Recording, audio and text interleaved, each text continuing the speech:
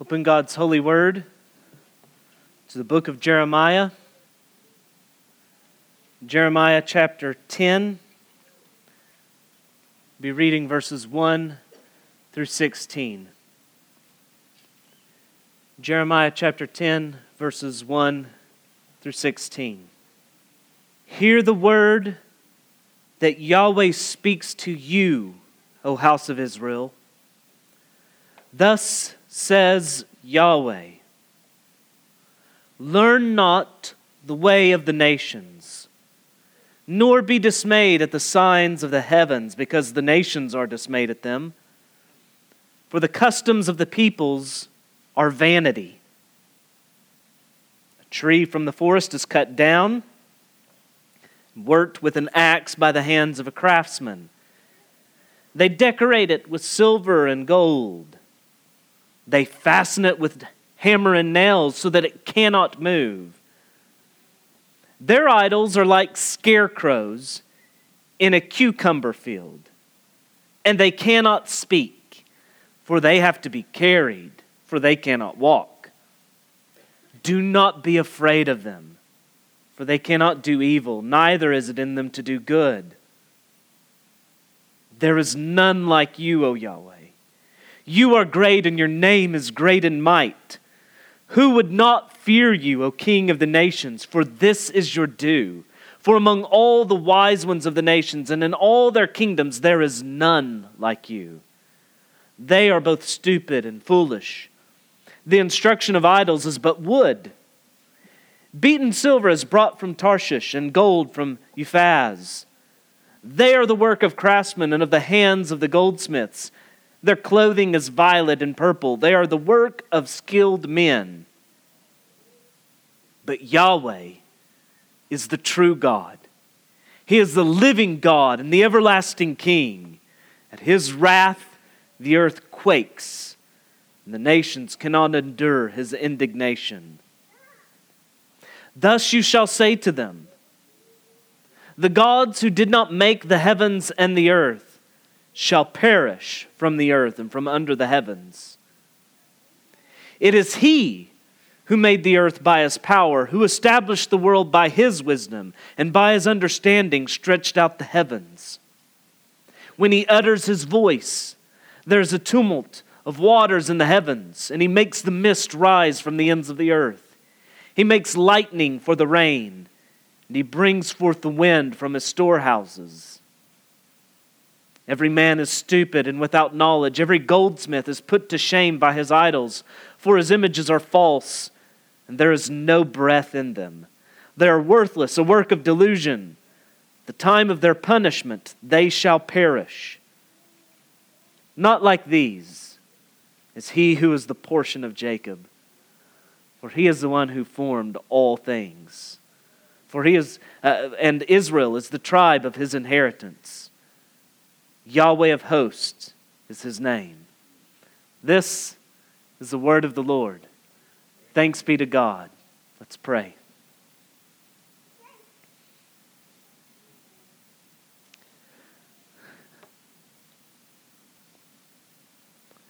Father, forgive us of the absurd sin of our idolatry, of worshiping creation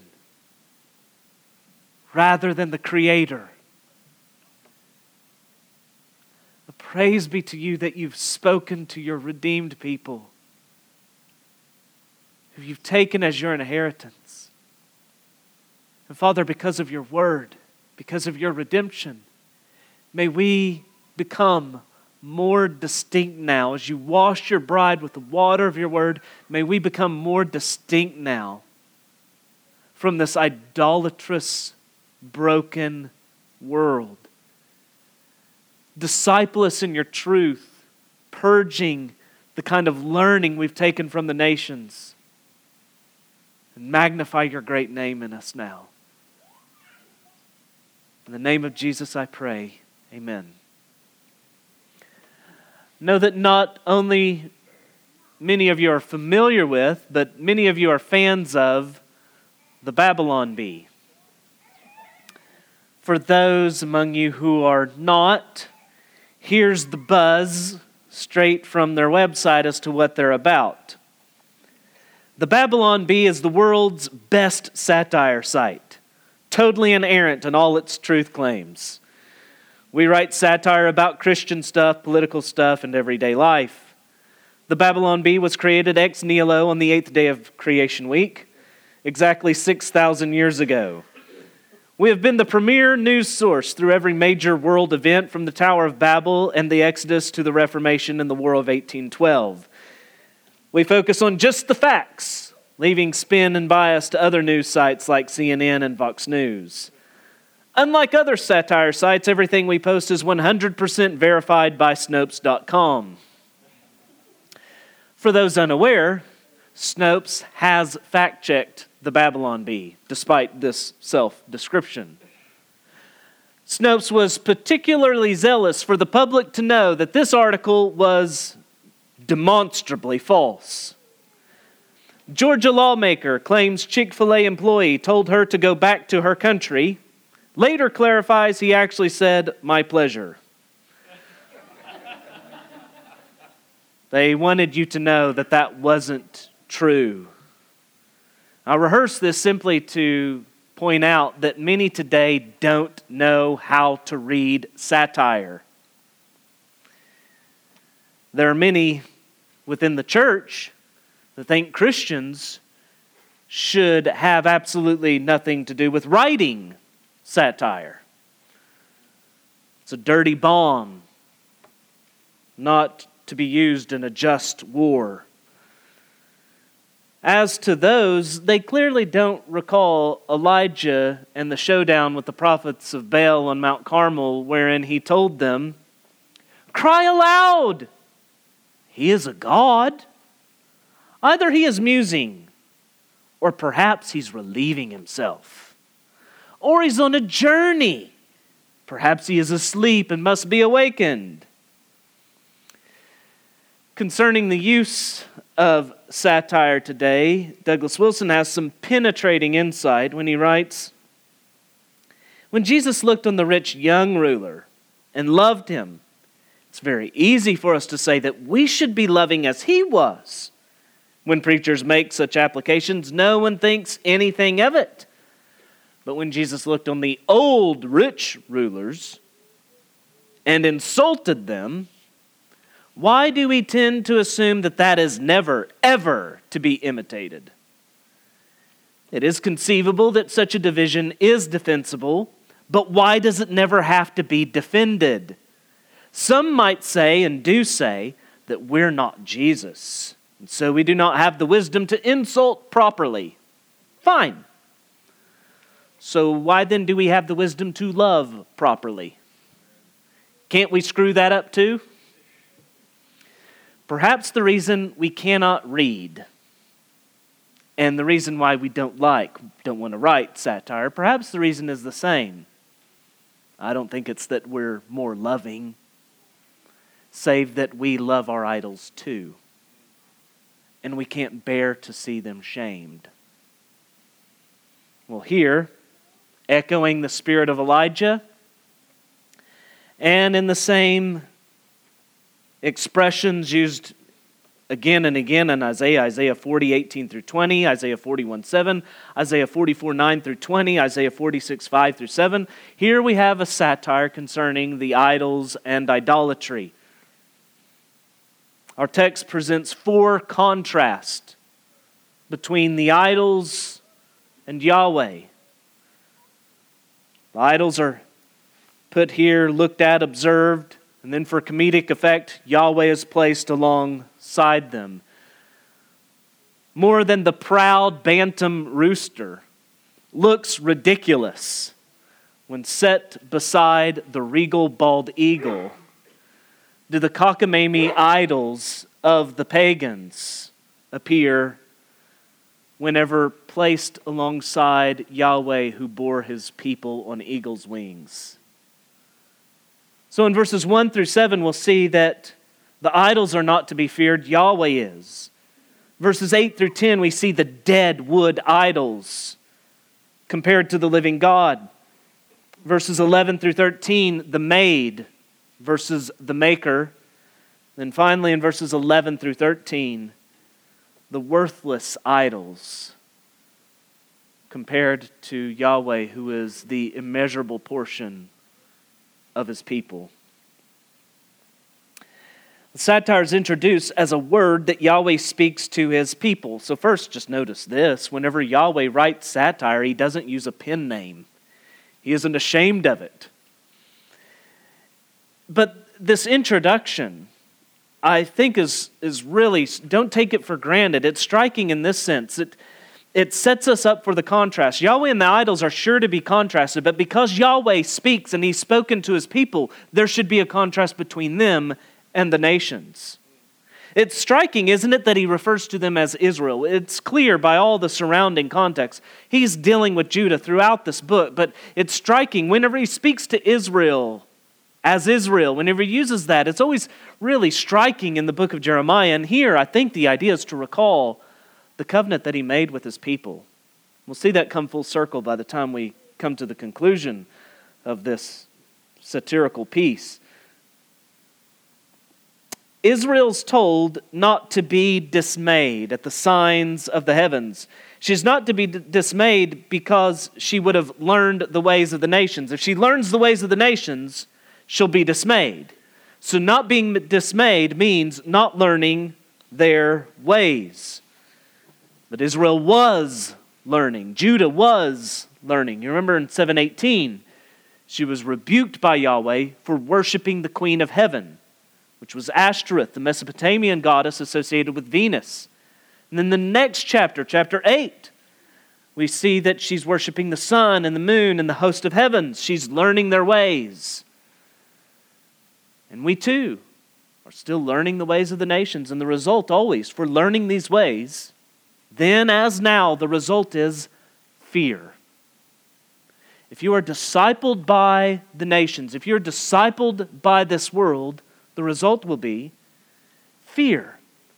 You remember Paul tells us that we did not receive the spirit of slavery to fall back into fear. But you've received the spirit of adoption as sons, by whom we cry, Abba, Father. So the redeemed are not to fall back into fear. That was their previous life outside of Christ. Now they enjoy the security that comes in being a son. There's security and peace there. So you're not to fall back into fear. If you learn the ways of the nations, if you continue in the way of the world that you were born into in Adam, the result will always be fear. If you read the horoscopes, if you are discipled in their ways, you will fear. If you learn to idolize politics from the nations, you will fear the next election. You will fear the opposing party. If you learn ecology from the schools of this world, you will fear climate change.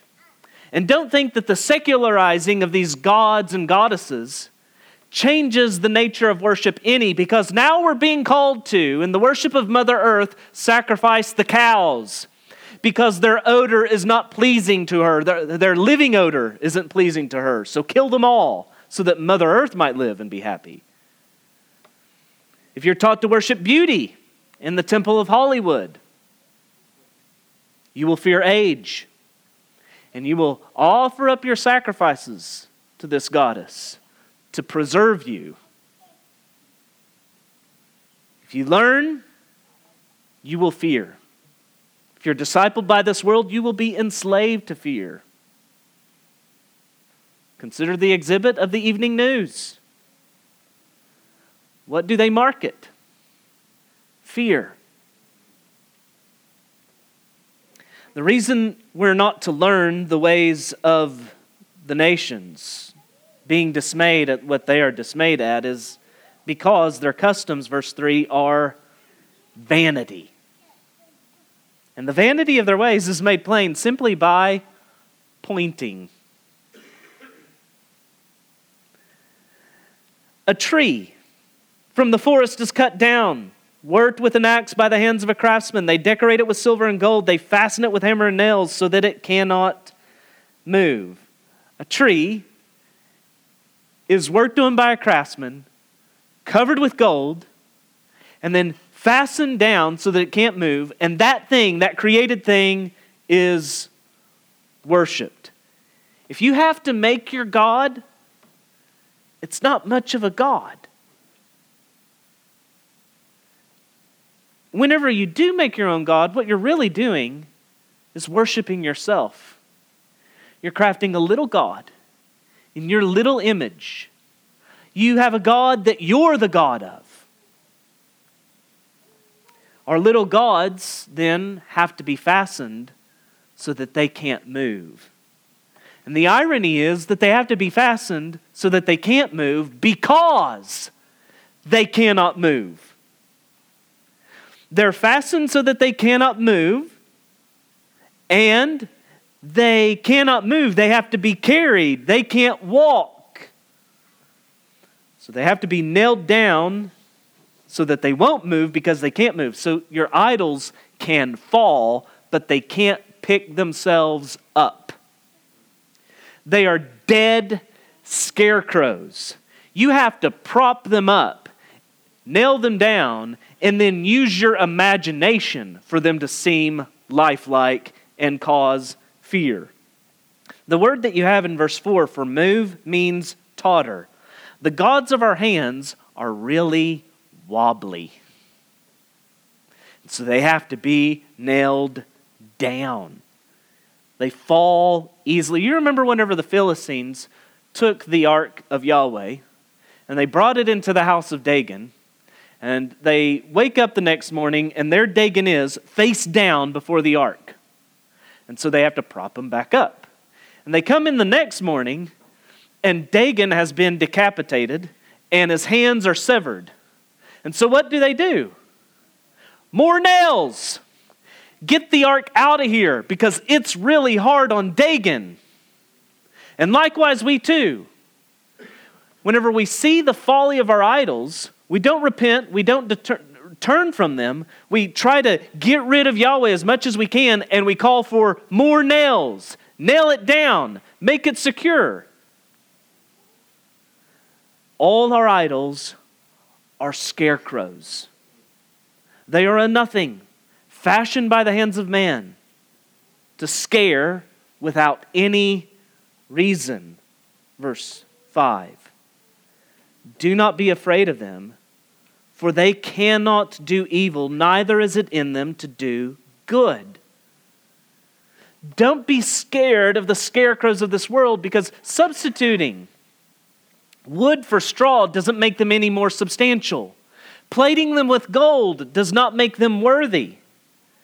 And jettisoning the ancient myths that surround them doesn't make them less ridiculous. They're not to be feared.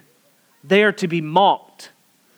There's nothing in them to do evil or good. Verse 5. They are impotent to bless or to curse. Whatever you fear reveals your God.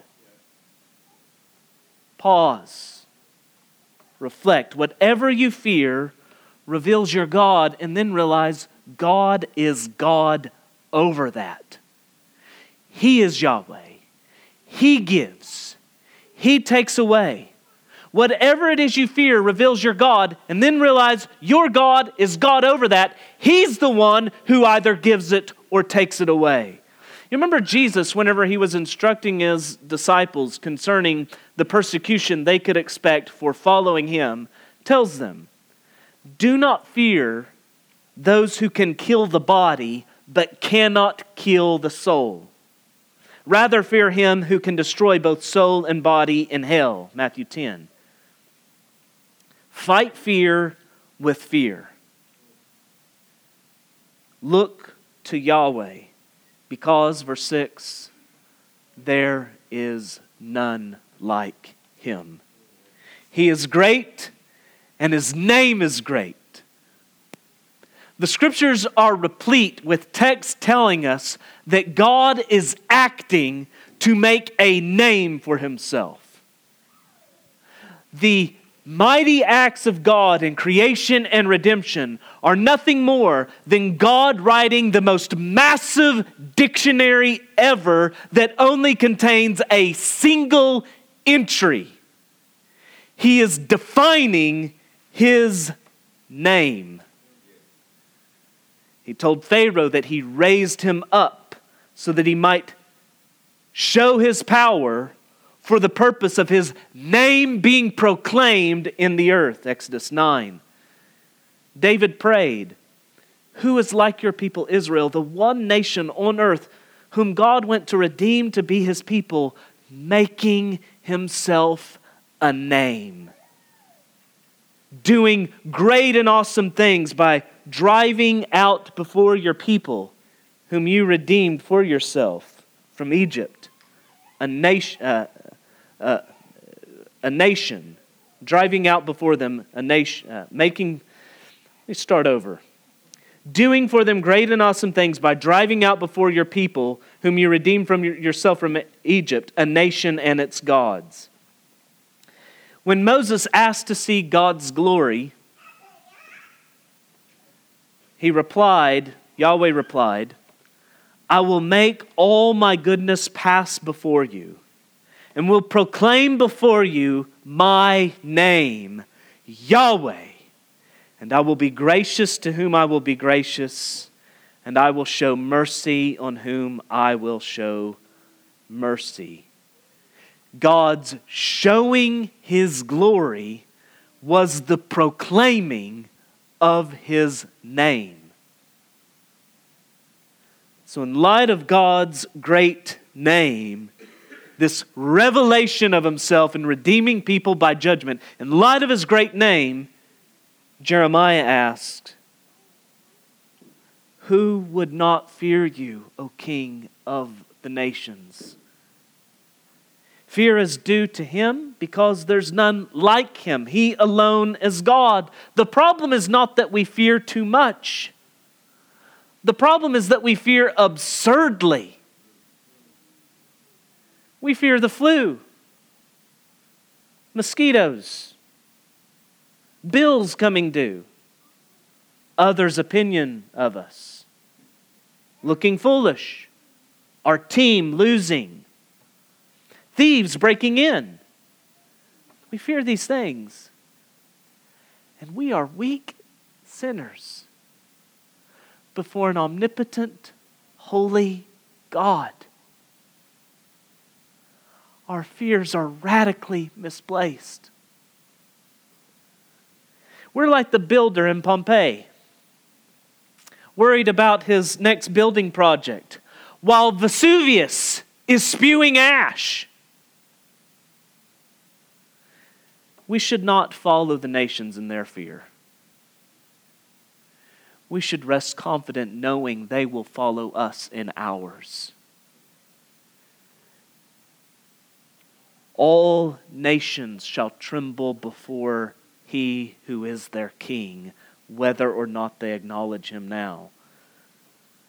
Because of what Jesus has done in the redemption of sinners, we're told, Philippians 2, "Therefore God has highly exalted Him and bestowed on Him the name that is above every name, so that at the name of Jesus every knee should bow in heaven and on earth and under the earth, and every tongue confess that Jesus Christ is Lord, to the glory of God the Father." Saints, do not learn the ways of the nations. Fear Yahweh, taking up the song of Moses, the song of the Lamb, singing, "Great and amazing are your deeds, O Lord God Almighty.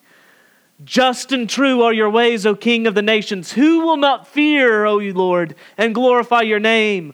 For you alone are holy. All nations will come and worship you, for your righteous acts have been revealed." Revelation 15. As we come to the next contrast in verses 8 through 10, we need to ask ourselves who they are. They are both stupid and foolish. The nearest antecedent, the one you'd expect it to refer to, would be the wise ones of the nations. In verse 7, they are both stupid and foolish. But then the next line comes, the instruction of idols is but wood. And so the question now is, they who are stupid and foolish, does the line, the instruction of idols is but wood, tell you why the wise men are stupid and foolish? Because they hear the instruction of idols. Or does this line tell you who is stupid and foolish? The idols who are giving this instruction. So if you look before verse 8, you think it's the wise men. If you look after verse 8, and you read, they are the work of craftsmen, their clothing is violet and purple, they are the work of skilled men, makes you think perhaps it's the idols. What is the answer? Which way does this go? I think the stupidity is mutual. The answer is both. There's a kind of vagueness here that you're drawn into purposefully. The craftsmen make an idol in their image. They are stupid and foolish. They make a stupid and foolish image. And then the worshipers who worship that image become like what they worship, stupid and foolish.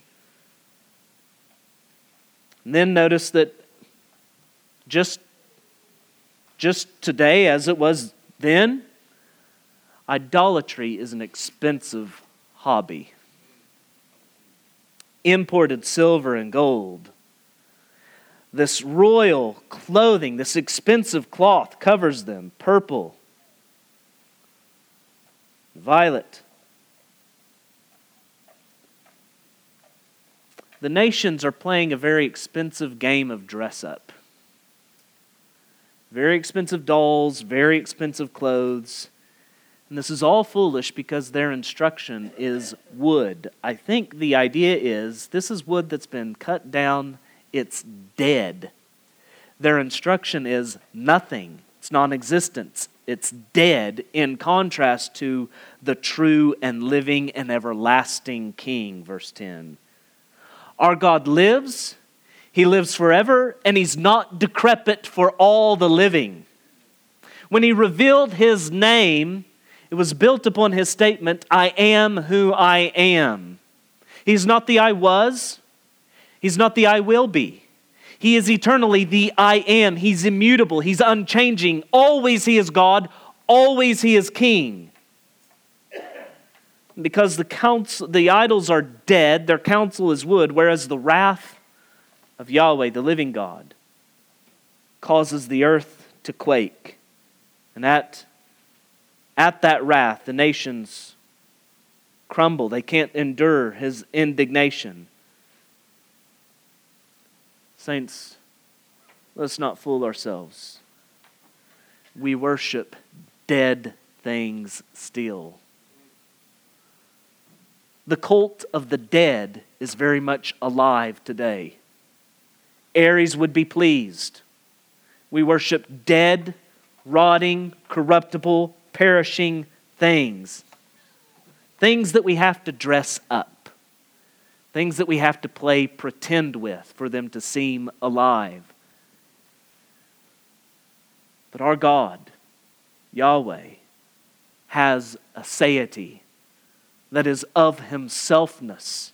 He is the I am. He is independent. Everything else is dependent. He is everlasting, not by virtue of any bestowal of one greater than Himself, but simply because of He Himself, who He is. He's everlasting. He's eternal. Aseity is a rarely used word because it's a rarely encountered thing. Only one possesses it. Yahweh, the true God, the living God, the everlasting King. And the next contrast we have naturally flows from this. He's the living God, He's the true God, but the gods who did not make the heavens and the earth shall perish from the earth and from under the heavens. The gods who didn't make but were made will be unmade by the Maker. Verse 11 is really peculiar. In fact, it's the most peculiar verse in the chapter in one sense. It's the most peculiar verse in the whole book from one perspective. Because whenever you begin to look at this in the original language, it's the only verse that's not in Hebrew in the whole book. It's in Aramaic. Because that's so, many scholars have speculated that it doesn't have any place in the original text. It was inserted later. I think there are a couple very substantial reasons why that's just foolish. One is you mess up the timing of this machine if you rip that out. You've got idols, Yahweh, idols, Yahweh, idols, Yahweh. And then you would just go idols, Yahweh, Yahweh, idols, Yahweh. It messes up the timing, the rhythm, the pattern. But then further, this same verse is in the Septuagint. That's that old Greek translation of the Hebrew Old Testament. It's present there. It's also present in the Qumran text, the Dead Sea Scrolls. And those versions of Jeremiah, it's contained therein. Then the question is, why is this verse in Aramaic? And it's not expounded on, so we can't say with any rock-solid certainty. But as you read this, doesn't it have a kind of proverbial feel to it? And because Aramaic is the trade language, it's a language that would be known wide and far, used for trade, it means that this kind of proverbial statement, I think it was probably already somewhat proverbial, and then God adapts it, fine-tunes it to condemn the idols, that then it really becomes proverbial. And part of that is seen in this. The word that you have for make and perish in Aramaic are nearly identical. There's a wordplay here that could not have been accomplished in Hebrew. It was possible in Aramaic. And all this serves to make this statement proverbial and easily disseminated among all the nations and their idolatry that's being rebuked here. In contrast, to the made that did not make, but will be unmade by the Maker, is He who made the heavens and the earth by His power and by His wisdom. Verse 12. You remember whenever God put Job to the test, asking him if he could match such wisdom and power? Where were you when I laid the foundation of the earth? Tell me if you have understanding. Who determined its measurements? Surely you know. Or who stretched the line upon it? On what were its bases sunk? Or who laid its cornerstone when the morning stars sang together and all the sons of God shouted for joy?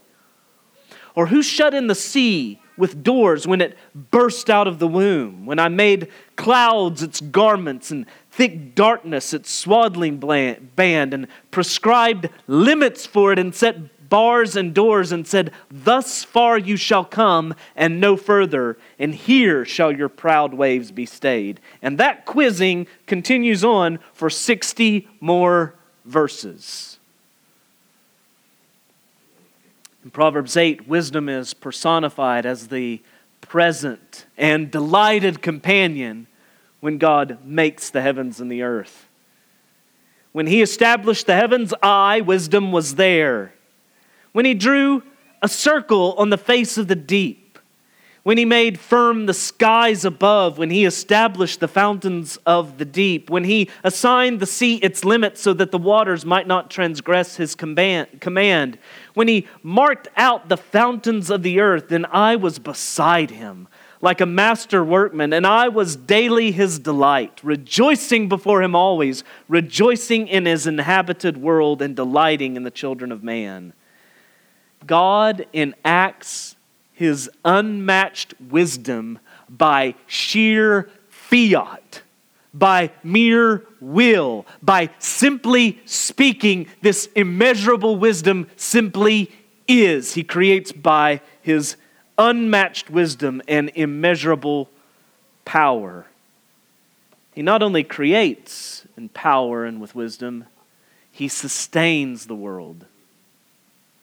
I believe that's exactly what you're meant to understand whenever you see that He's Lord of the storm in verse 13. He utters His voice. There's this tumult of waters in the heavens. He makes mist rise from the end of the earth. He makes lightning for the rain. He brings forth wind from His storehouses. That you are meant to think of God's sovereignty over all His creation here can be brought out in a couple of instances. where the same illustration is used to make expressly that point. Psalm 135, 5 through 7. I know that Yahweh is great and that our Lord is above all gods. Whatever Yahweh pleases, He does in heaven and on earth, in the seas and all deeps. He it is who makes the clouds rise at the end of the earth, who makes lightnings for the rain and brings forth wind from His storehouses. So you see how the point there is His lordship over everything, and then He uses the illustration of a storm to emphasize that. Reverse order happens in Psalm 29. So Psalm 135 moves from lordship to storm. Psalm 29 from storm to lordship. There, David, wanting the angelic host to ascribe to Yahweh the greatness due His name, recalls Yahweh speaking over the waters. And this massive, violent storm arising over the sea, and then moving over the forest mountains of Lebanon, and snapping trees, and then out into the wilderness. And having recalled this, in summary, he exclaims, Yahweh sits enthroned over the flood. Yahweh sits enthroned as king forever. So the specific, He's enthroned over the flood. The general, all-encompassing statement, He's enthroned as king forever. Because He's over the flood, you know this. He's over all. Hebrews 1:3 tells us Jesus upholds the world by the word of His power. All that you see is spoken. You are words. I am words. We walk on words. The words, the wise words, the powerful word of the God who speaks. Saints, do not forget this distinction. Creation, Creator. Made, Maker. In Romans 1, Paul tells us that the folly of man is to exchange the glory of the immortal God for images resembling mortal man and birds and animals and creeping things. And so lift your eyes to the heavens and see how small you are and how small the things of the earth are. Lift your eyes to the heavens and do not worship them, because they are declaring the glory and the wisdom and the power of the Maker. All that was made will be unmade by the Maker. But those who trust in His Son will be made anew, a new creation. The final contrast that we have in verses 14 through 16 more heavily involves the worshipers. All humanity is indicted as stupid and without knowledge. Every man is. Al Mohler says we are homo idolater, the creature who would fashion our own God. And again, you see the same relationship between idol and idolater. You become like what you worship. Every man is stupid and foolish. Every goldsmith is put to shame by his idols. Because, for his images are false, there's no breath in them, they are worthless, a work of delusion. Whenever these foolish idol worshippers are punished, these idols will perish. Verse 15.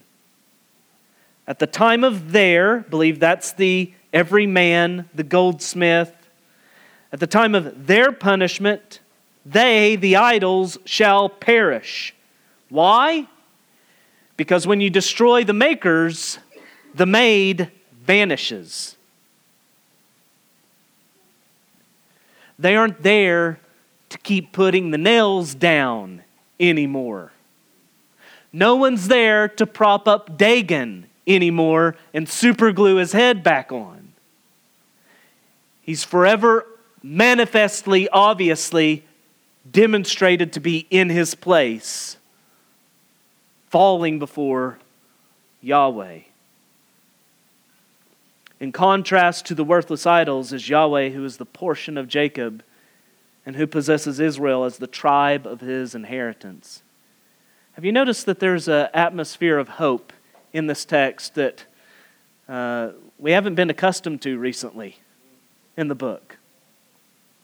It comes in the very beginning where Yahweh is speaking to his people, telling them not to learn the ways of the nations. There's a hope. There's an element of hope there that just hasn't been present recently. And it comes to the fore here, where we're told that Yahweh is the portion of Jacob. Israel is his inheritance. Yahweh is his portion, they are his. They are their beloveds, and their beloveds is theirs. Yahweh is the portion of his people. Let's talk about portion. Inheritance. Lot recalls the giving of the promised land and it being divided up according to Lot. And the big deal about the land wasn't the dirt. It was that God dwelt there with his people. He put it this way, that he made his name to dwell there among them. Whenever the land was divided up by lots, first by tribe, then by clans, and then by families, whenever that was done, there were some families that received a better portion, a more pleasant portion, a better lot. But yet every one of them that was born truly of the Spirit, every one of them that had experienced the circumcision of the heart, every one of them could sing with David. The sorrows of those who run after another God shall multiply. Their drink offerings of blood I will not pour out or take their name on my lips. Yahweh is my chosen portion and my cup. You hold my lot. The lines of my lot and inheritance, the lines have fallen for me in pleasant places. Indeed, I have a beautiful inheritance. Not only is Yahweh their portion, they are his. Israel is the tribe of his inheritance. Whereas Yahweh graciously gives himself as the portion of his people, he by right and as his due takes Israel as his inheritance. And this is precisely why they're not to fear. He instructed them through Moses in Deuteronomy 4. Therefore watch yourselves very carefully. Since you saw no form on the day that Yahweh spoke to you at Horeb out of the midst of the fire, beware lest you act corruptly by making a carved image for yourselves in the form of any figure, the likeness of male or female, the likeness of any animal that is on the earth, the likeness of any winged bird that flies in the air, the likeness of anything that creeps on the ground, the likeness of any fish that is in the water under the earth. And beware lest you raise your eyes to heaven, and when you see the sun and the moon and the stars and the host of heaven, you be drawn away and bow down to them and serve them. Things that Yahweh your God has allotted to the peoples under the whole heaven. But Yahweh has taken you and brought you out of the iron furnace, out of Egypt, to be a people of his own inheritance, as you are this day. The heavens were allotted to the nations as part of God's common grace to all men, not to be worshipped, but as they declare his glory. All the nations enjoy that general revelation. But He has spoken and redeemed His people, that they would not learn those ways, but they would be His own possession and inheritance. He gives a temporal inheritance to the nations, but for His people, He takes them as His own forever. Deuteronomy 32. When the Most High gave to the nations their inheritance, when He divided mankind, He fixed the borders of the peoples according to the number of the sons of God. But Yahweh's portion is His people, Jacob His allotted heritage. You notice the contrast is between what He's given them and what He takes as His own. Because the one who formed all things gives Himself as our portion, takes us as His portion, and who can say which is the more pleasant of thoughts, really? Isn't this to say He's bound Himself to us in covenant love so that we can say, we are our beloved's, and our beloved is ours? You remember in Psalm 73, when the psalmist looked out with envy on the wicked and their prosperity. What you're seeing there is that he's guilty of having learned the ways of the nations, loving their idols. Because you see, idolatry not only fears, idolatry envies. The reason we envy is because we're worshiping the same God as the pagans, and we're jealous that they enjoy the favor of their gods, whereas we don't. And so we envy. This gripped the psalmist until he went to the house of Yahweh. And he considered the end of the wicked, that they perish along with all their stuff. And he turns from envy to praise, saying, whom have I in heaven but you? And there is nothing on earth I desire besides you. My flesh and my heart may fail, but God is the strength of my heart and my portion forever.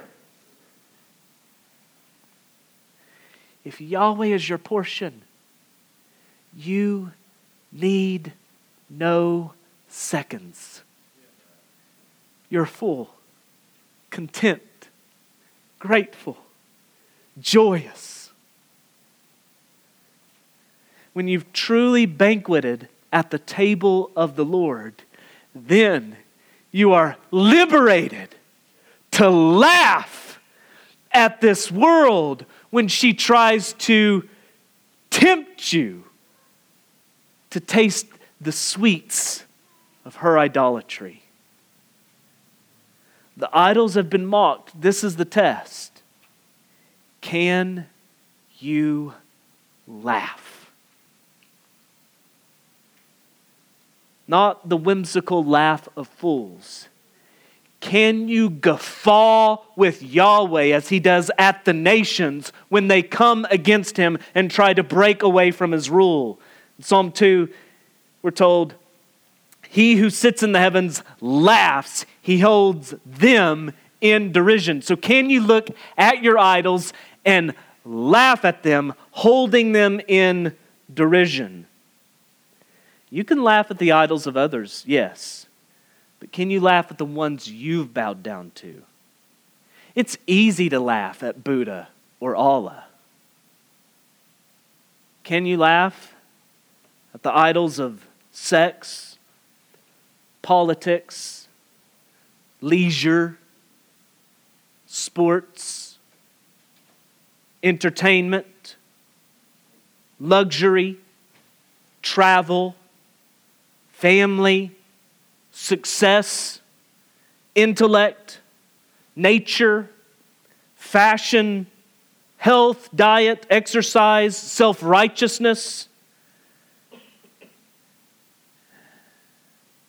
And if you found you've swallowed your laugh a bit, can you pull some nails? And can you push that idol down before the feet of the true and living God? And then, beholding its severed head, its ridiculousness after the fact, laugh at it in repentance and faith.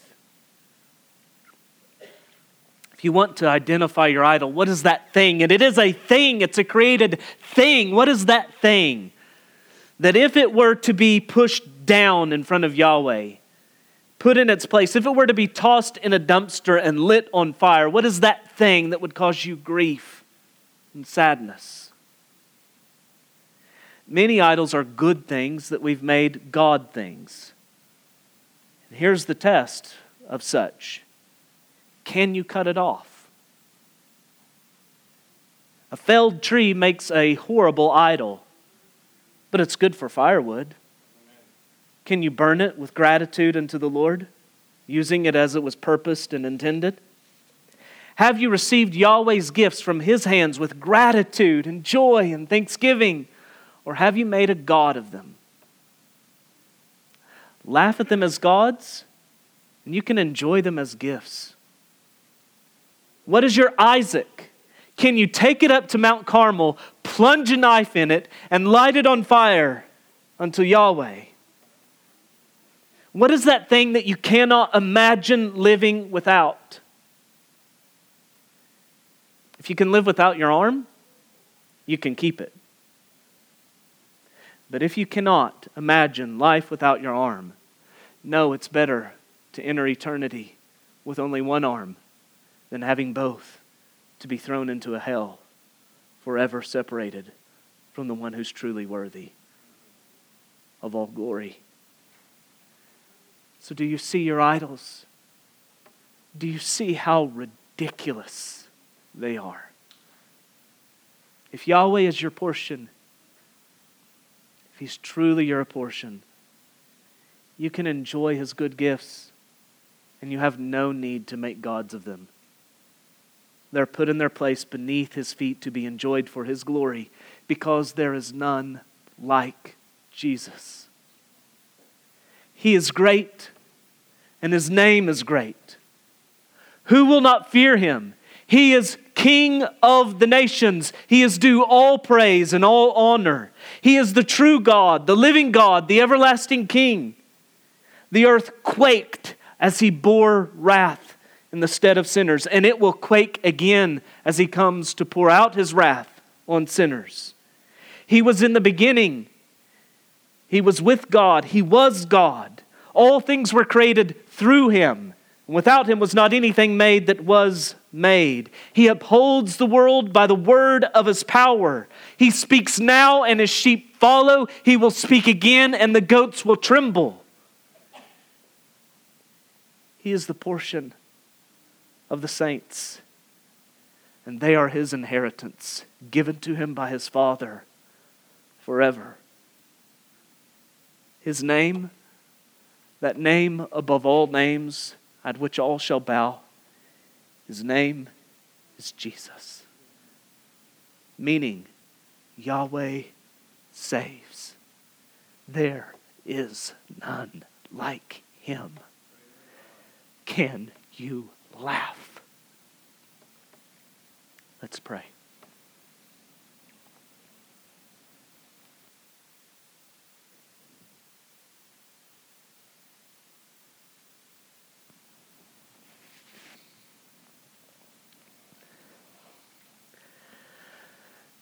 Father, may our joy in Christ be simultaneously a laughing at the idols. Fill us with the joy of the Lord. It is our strength.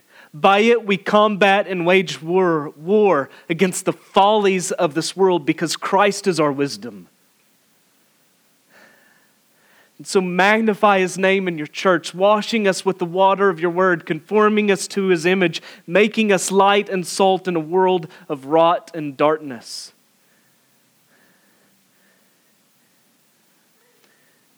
For the glory of your name, for the glory of the name of Christ, we ask this. Amen.